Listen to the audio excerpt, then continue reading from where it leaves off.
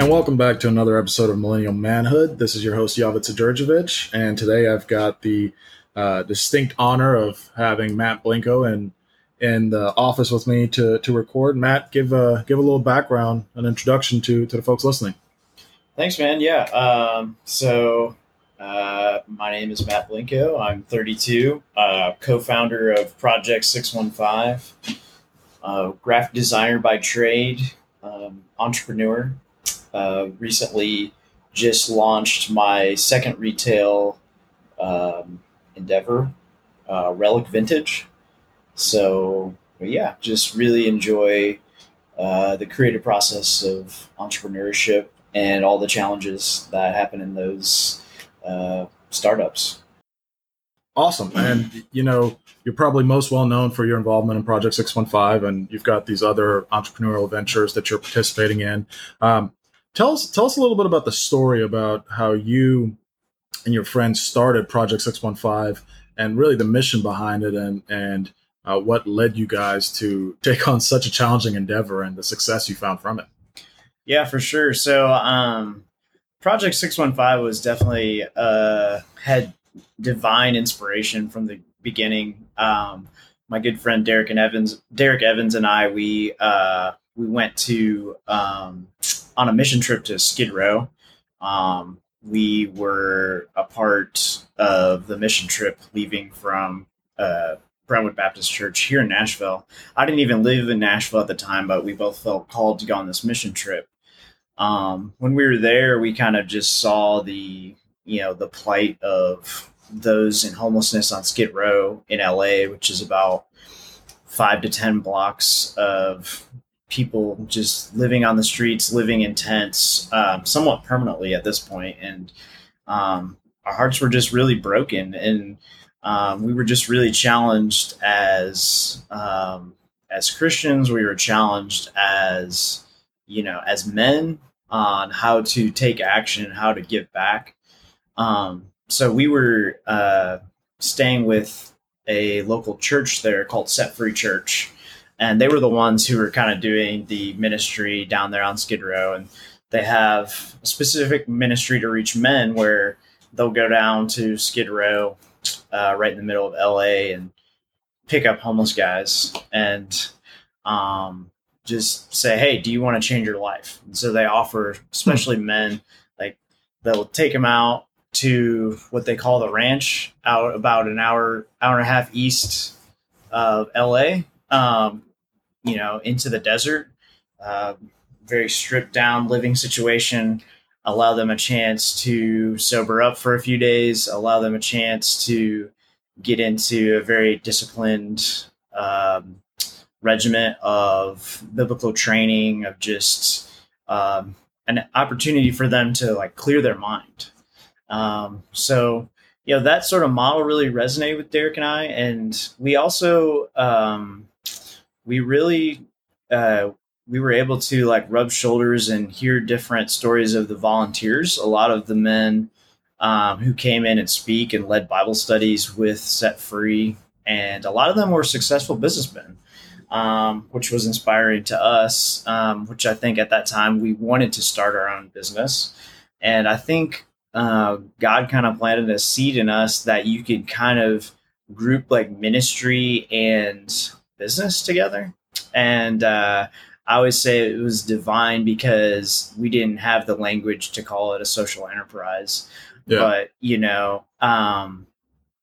out of that, we felt called actually on the spot, on the trip, to start a business that sells T-shirts to help the homeless. So we didn't really know the details, but we kind of just took action from there. And we knew that Set Free, the ministry that we were staying with, was starting up in Nashville. So we wanted to be a supportive arm for them when we came back to Nashville. Yeah.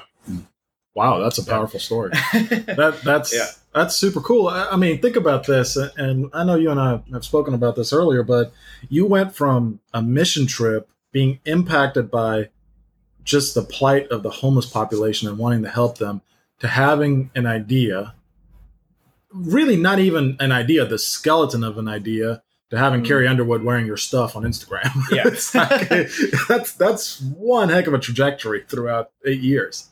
Right. Yeah. I think, we were very blessed to, I think a lot of people think we've been around for 2 years, in Nashville. We've been around for 8 years. Like I always joke, sometimes for the first 2 years, we'd sell like one t-shirt a month, Yeah.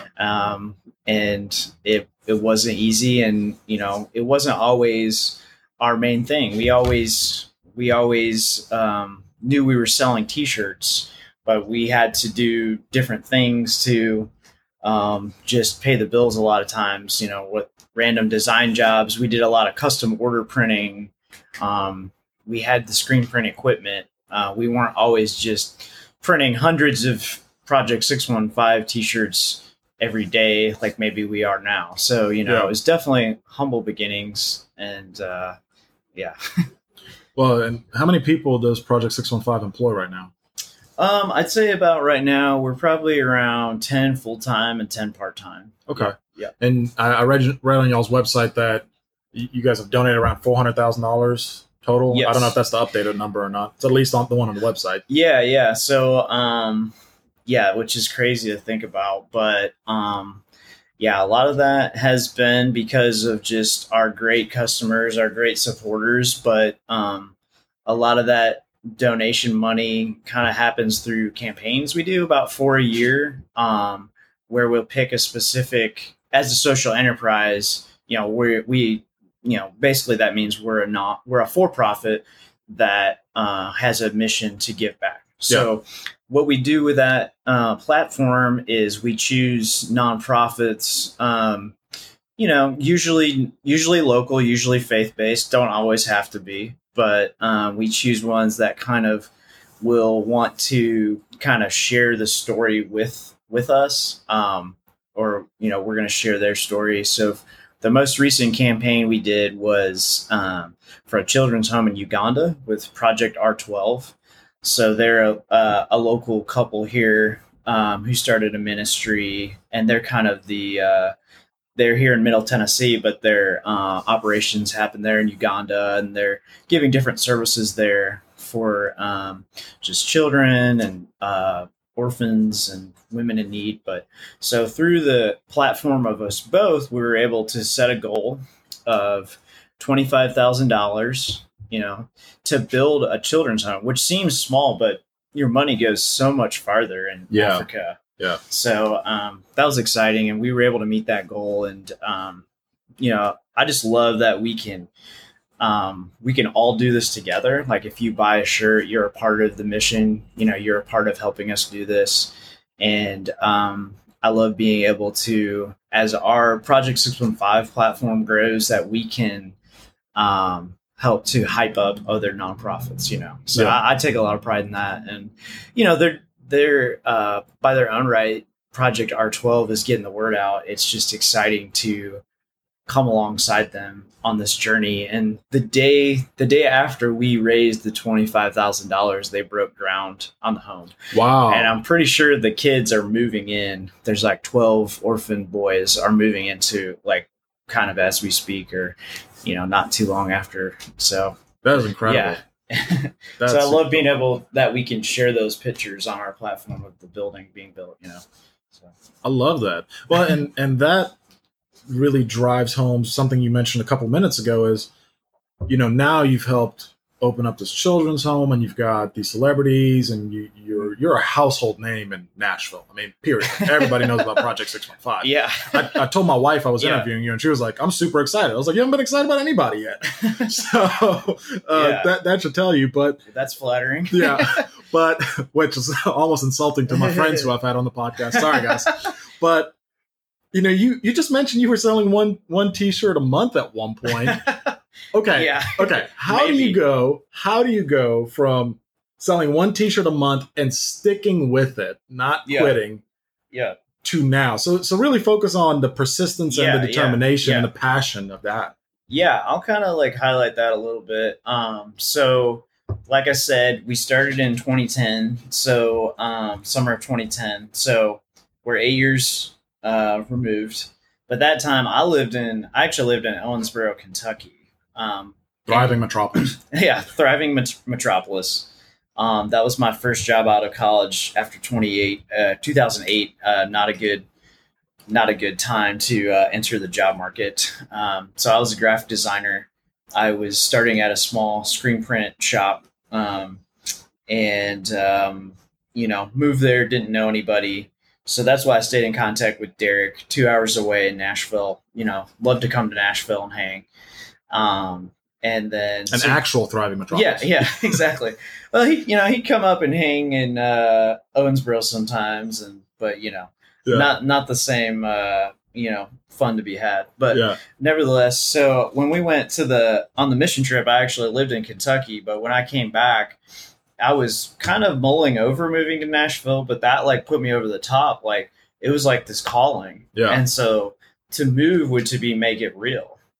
So I convinced my employer to let me work remotely. Okay. So 8 years ago, that wasn't as common, but as a graphic designer, I was like, look, all I'm doing is designing and emails. We can make it happen. So did that, moonlighted with Project 615, but also, so Project 615 is actually a company underneath Cannonball Creative. That's our official name. So Derek and I just originally created this design company, or like graphic design and creative services company. And I always say that the joke, the hokey motto we had was make a splash with your visual identity. Okay. So, cannonball as in jumping in a pool. So through that, Project 615 was a small part of that, but we were like, hey, here's what we're going to do. We're going to do graphic design for music clients. And we're also going to, one crazy thing we thought we were geniuses. We're going to print a bunch of t-shirts for high school girls softball tournaments. Well, we coordinated it all over the South. All right. Mississippi, Alabama, Georgia, Kentucky were some of the main places we go.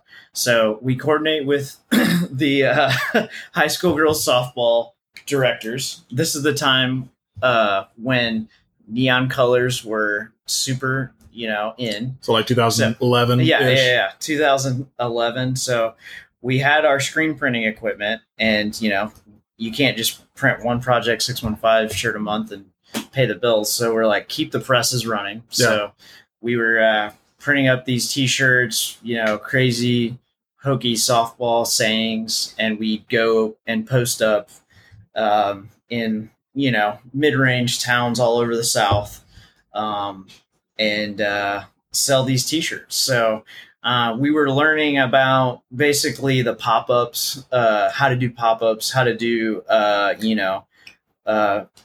person-to-person sales, and also just hustling to get by, hustling to like be in the industry, even though we were basically kind of like one step removed from our passion, which was, creating t-shirts, awesome, cool Nashville t-shirts that give back.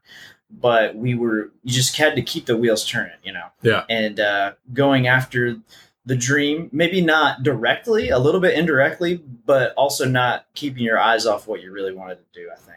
And that's what we were doing for about, I guess, we did that kind of model for 2 or 3 years. I do remember one big milestone for me personally was, it would have been so it was almost a year when I moved to Nashville, 2011. We did a big tournament up in Detroit, Michigan. And that kind of put me, or it was like a big financial bump for both of us. And so I said, look, 3 years, 9 months, paid off all my, I'm debt-free, student loans. I was like, this is my chance to basically make the jump to work for myself. Yep. So I quit my job that I was working remote with. And I'm like, I'm all in with Project 615 / Cannonball Creative. Yeah. So splashing away. Yeah. Splashing away, making a splash. So, from there, honestly, I don't know if I have I can't tell you a clear transition from like Cannonball is the main thing to Project 615. I think it was probably a 3 or 4 year transition. And a lot of it was kind of like failures with Cannonball Creative or Cannonball Merch, or, you know, it's like, why are we driving all the way to Houston, Texas and using all this gas money and renting a big van? And at that time we were selling at cheerleading events. And we're like, and it's like, why are we like two dudes in our 20s at a cheerleading event? And like, we have to hear this annoying cheerleading music. And is this really what we want to do? And it's like, no, it's not. And then, so sometimes those like mini failures can help like redirect or make you remember where your passion should be focused on. Yeah. But I was halfway expecting for you to start telling me, and then we made a rap mixtape and we were out there hustling that in the streets. Gosh, I love it though. That pumps me up. Well, you know, all those cheerleading tournaments, they have like that 1 minute like cut, like rap cut, and so like we were probably one step away from like actually making those. You know, I don't know. Hey, you're in Music City. You could have found somebody. I guarantee you, my office is, for those that don't know, my office is right off Music Road. I guarantee you there's a producer right down the road we can holler at for that. Wow, that is super, super cool. So you mentioned something, you said hustling. I mean, I think we've lost the meaning of that word in our generation.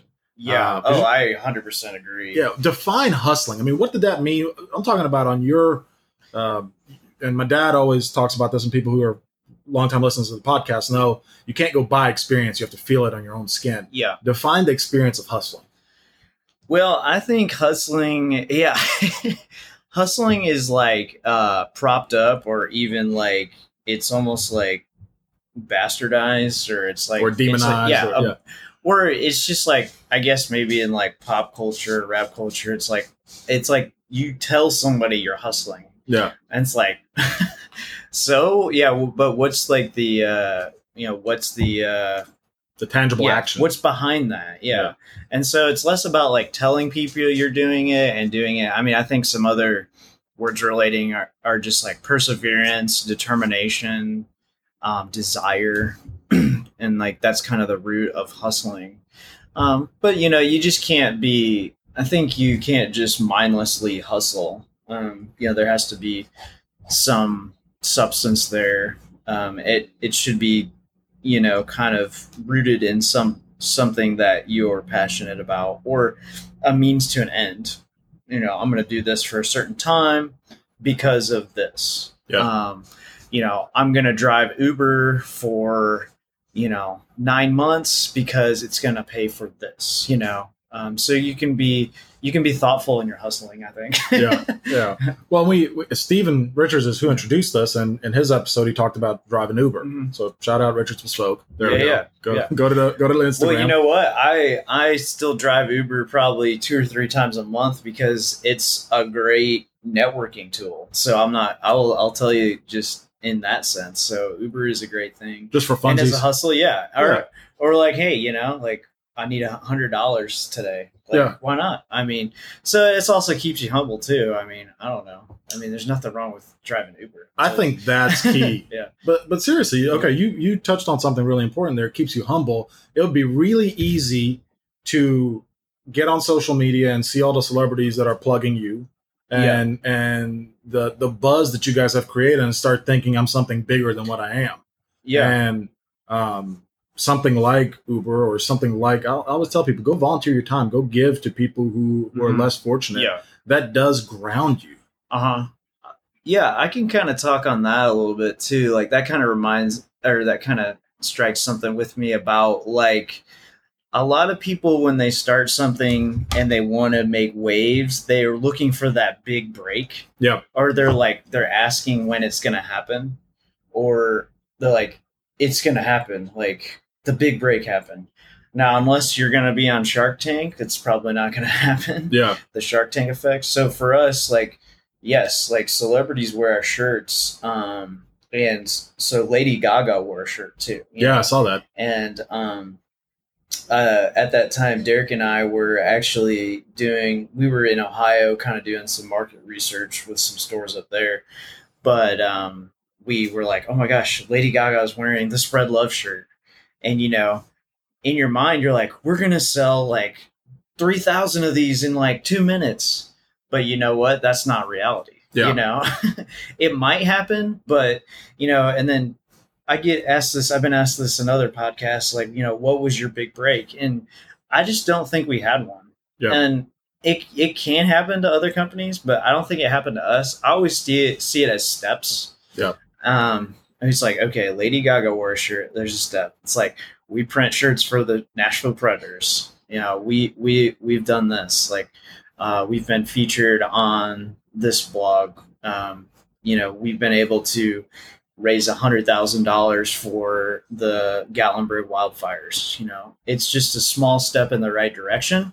And it kind of feels a little exponential growth in the past, you know, 2 years. But I think our story is a lot more small steps towards success versus the big break. Yeah. So Yeah. I think that keeps you humble too. And like you, and maybe you almost need to get excited. Like, oh my gosh, this person wore a shirt. Yes. But you may be disappointed, but don't be discouraged. Just that kind of helps you see like there is steps to this process, not just a breakthrough. Yeah. I think the don't be discouraged part is crucial because I was talking to somebody and, you know my background, we're in my office right now. I mean, building a practice as a financial advisor, knowing 0 people, I got crapped on a lot. Yeah. People are just like, no, I'm not talking to you. It's like, all right, whatever. Failure. Yeah, failure. And talk about it getting humbled. You know, at 22 or 23 when I started my practice to now, there's definitely a maturity level I've had to reach because of the constant rejection I got for years. Yeah. So that's just something out of my own personal life that I think through in that capacity. But I feel like as a generation, we've almost lost that because we live for the Instagram like. Yeah. And the Facebook like and the impact we make and all these different things. And you mentioned this earlier when we were having breakfast that we've confused what passion really means. Right. Yeah. So elaborate a little bit on that, because if you're truly passionate about something, those small hiccups won't stop you. Right. Oh yeah. I totally agree. Yeah, I think, we were talking about passion, and I think, so if you are passionate about something, the failures aren't going to slow you down, or they may slow you down, but they won't stop you. And that's kind of a true test for if you are passionate about something, I think. And, you know, for us, like we felt for one early on with Project 615, it was a divine calling. We were not only doing business, we were doing ministry with Set Free. We were trying to do life with guys who are homeless. We were just hearing their stories. We were being present with them. And then I was learning how to screen print, much like you were learning how to be a financial advisor. And so like when you're learning something new, there's automatic failures and you learn from failures. So whether it's just the technical, like how do you make a screen? How are you going to put this art on a screen? I mean, if you guys don't know, screen printing is literally like a very tightly wound screen door where ink passes through onto a t-shirt. Yeah. Very old school. Yeah. And so like, not only did I want to learn it, I wanted to learn it to be able to teach a trade to guys who are in recovery. So, but yeah, I'm just a creative person. I'm an artist. The desire was in me. I remember some nights I'd wake up at 6 a.m., work my regular job. I'd be out at the basement of Set Free trying to screen print till midnight in like the projects, which wasn't that safe at the time. And I'd be calling Derek and being like, man, here's another night where I don't think I figured out screen printing. And I'm like, I think I need to like just stay here. And he'd just be like, his tone of how he said it always cracks me up. He'd be like, come on home, man. Come on home. And I'd just be like, all right, got to rest. And, that's another thing too, is like, there's nothing wrong with resting. Yeah. That's not quitting, Yeah. That's recovery. Yeah. Recovery. Yeah. So nothing wrong with that. No shame in resting. That's not laziness, but yeah, back to the passion part, like that, all that to say is that the passion kind of fueled that. And the passion wasn't, I want to, be a screen printer. The passion was, we felt a divine call, and sometimes maybe you don't know the end game. It's just like, and even if we failed, it was like, I want to make a small impact.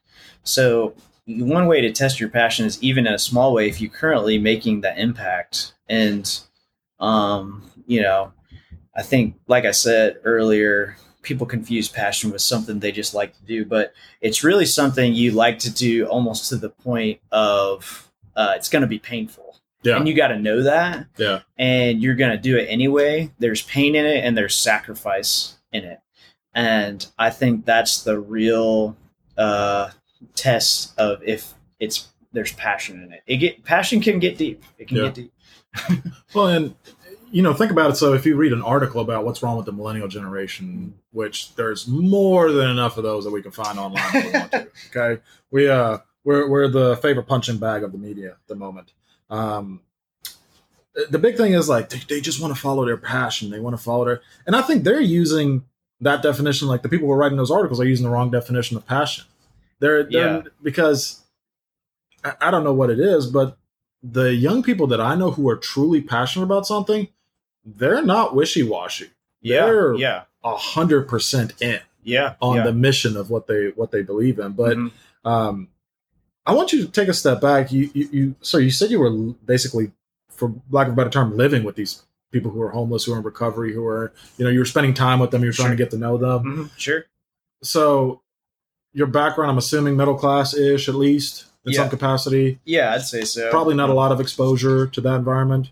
No, I mean, I grew up in a small town in Indiana, 500 folks. So for lots me, of Amish. Yes, lots of Amish, lots of country. Not a lot of people, just like, you don't see like sidewalks and streets. Yeah. So like any sort of like context of that, when you see someone down and out, it kind of like takes you back. Like you don't just like gloss over it if, you grew up in a city. Not to say that's a negative, but for my story, when I saw that, I'm like, what's wrong with that person? What do they need? What's going on? Like, and so just having a place to go, set free, and then them allowing to have a partnership where we would, they would allow us run our business in their basement while they did their ministry was really cool for me. And also just, when I'm out and about in Nashville, when Set Free was, thriving at its biggest point, it was housing 40 men.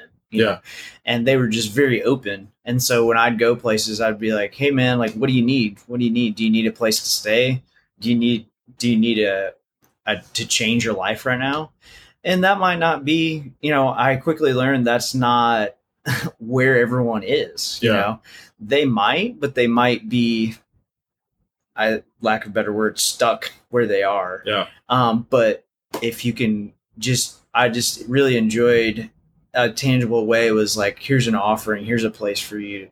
What can I do for you now? I mean, in the moment, maybe they just need a conversation, but it was, I don't know, it was meaningful for me to say, look, if you want to step up, you can go to this place where you can get a free place to sleep. You can get 3 meals a day, and you can attempt to sort of like enter some sort of recovery, So what did you learn from hearing the stories of those men?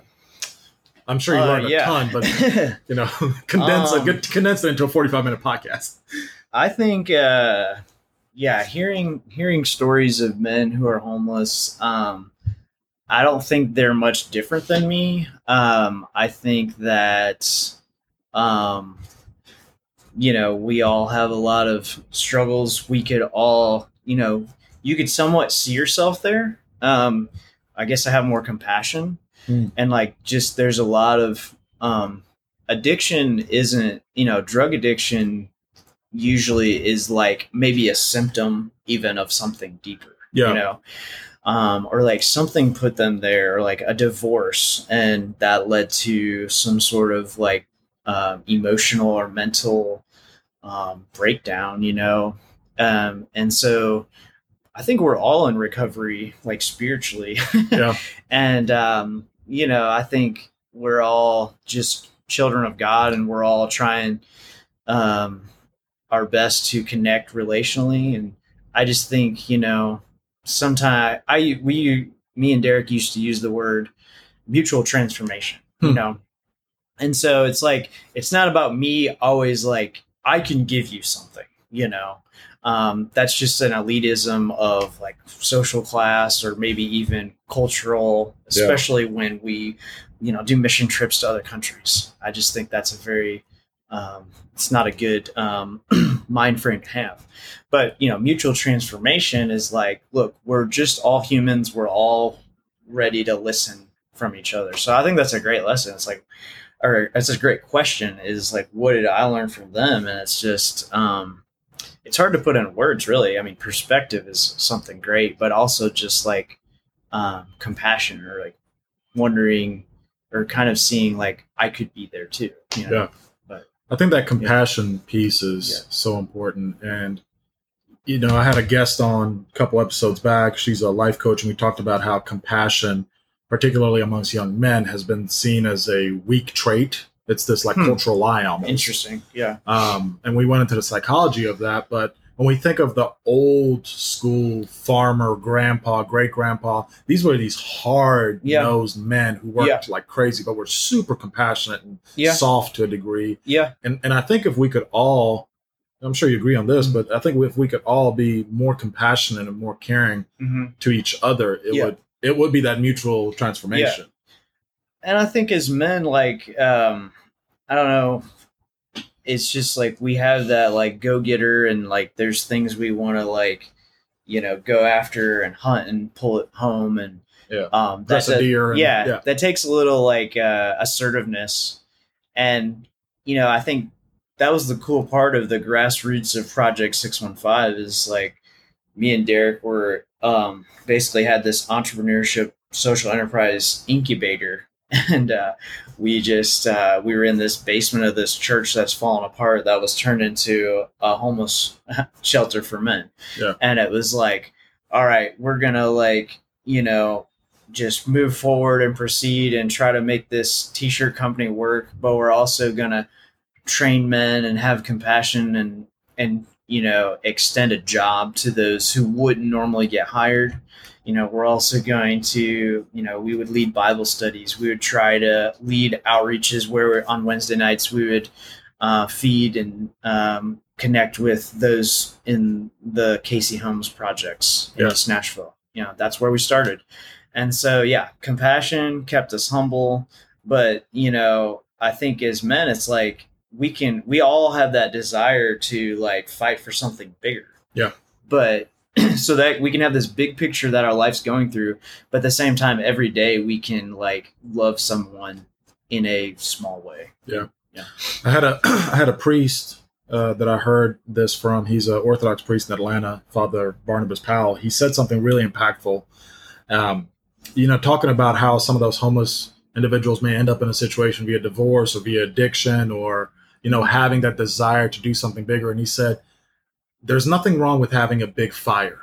Mm-hmm. The problem is when we don't have a fireplace for our fire. Mm-hmm. Because then it goes wild. Yeah. And obviously the point of it is Christ is that fireplace. Right. Yeah. In that context. For sure. Yeah. And, but I like what you said there about, staying humble and being compassionate and really driving that mission home. So, what is the future? What does your future look like? What are some of the things? I know. Look, I'm not asking what your 5-year vision is for a job interview, but what's when you look forward? What are you excited about? What do you see the future of Project 615 being? What are some of the impacts that you guys are trying to do? Moving forward. Well, I think that we it's just there's a lot of different angles to be grateful and thankful for Project 615. I mean, it's just cool to see that people wearing our t-shirts walking around and Nashville and Tennessee and all over, and, to have the retail stores and people get excited about that. And then, hopefully that grows, hopefully more retail stores as our brand expands, probably around the state and then the Southeast and beyond. So that's exciting from just that. It's cool, and then, but then behind the scenes of that is like, every time people are buying a t-shirt, it makes an impact for, the 3 or 4 missional hires that we have at a time, or, those guys who were hired who maybe were living in a homeless shelter or a halfway house, and now they're learning screen printing.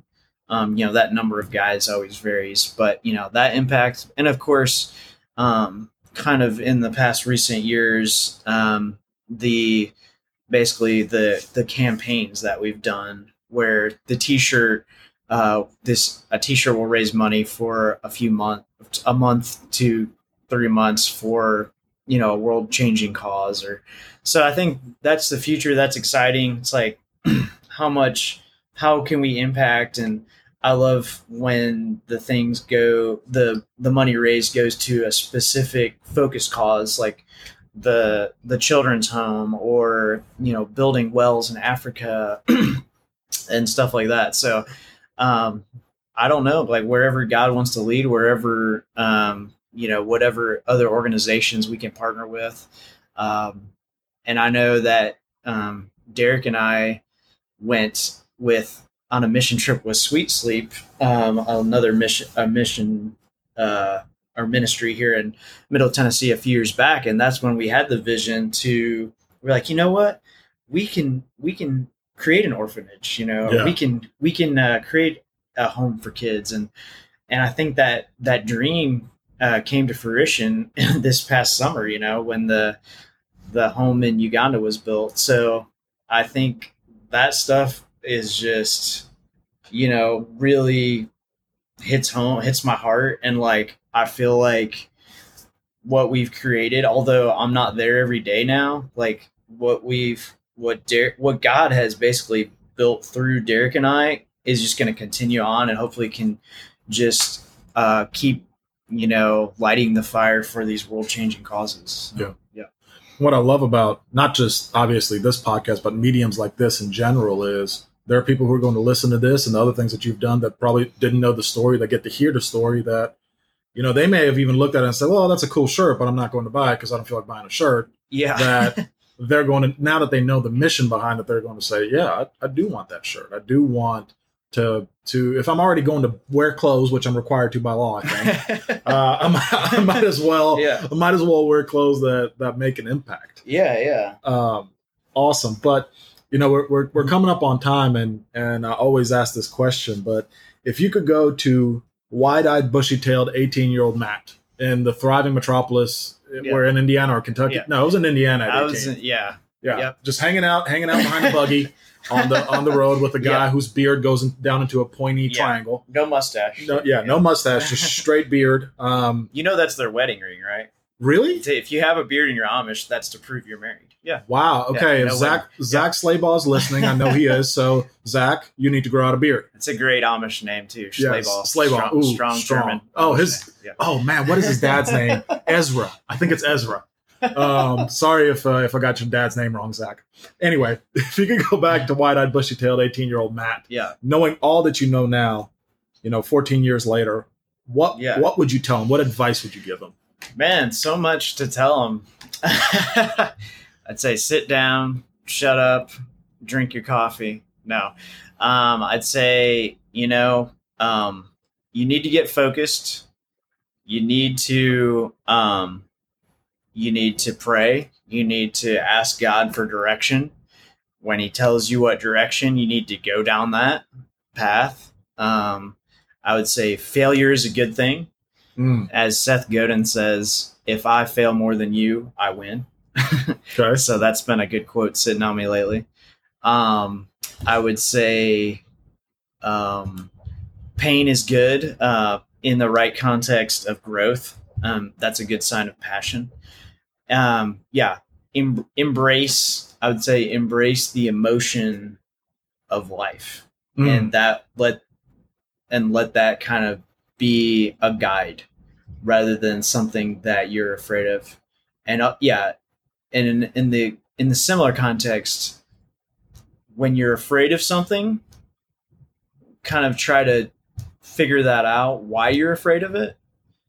And maybe there's something there more than just avoiding it. Sometimes if you're afraid of something, you need to avoid it. But sometimes there could be something deeper, and it could be something you need to do to strengthen you. So yeah, just a lot of like tough love, like manly things that I would tell my 18-year-old self, kind of like buck up and embrace life type things. Matt, I'll tell you right now, embrace the emotion of life. I'm stealing that and I'm using that all the time. Okay. That might be the name of my memoir or something.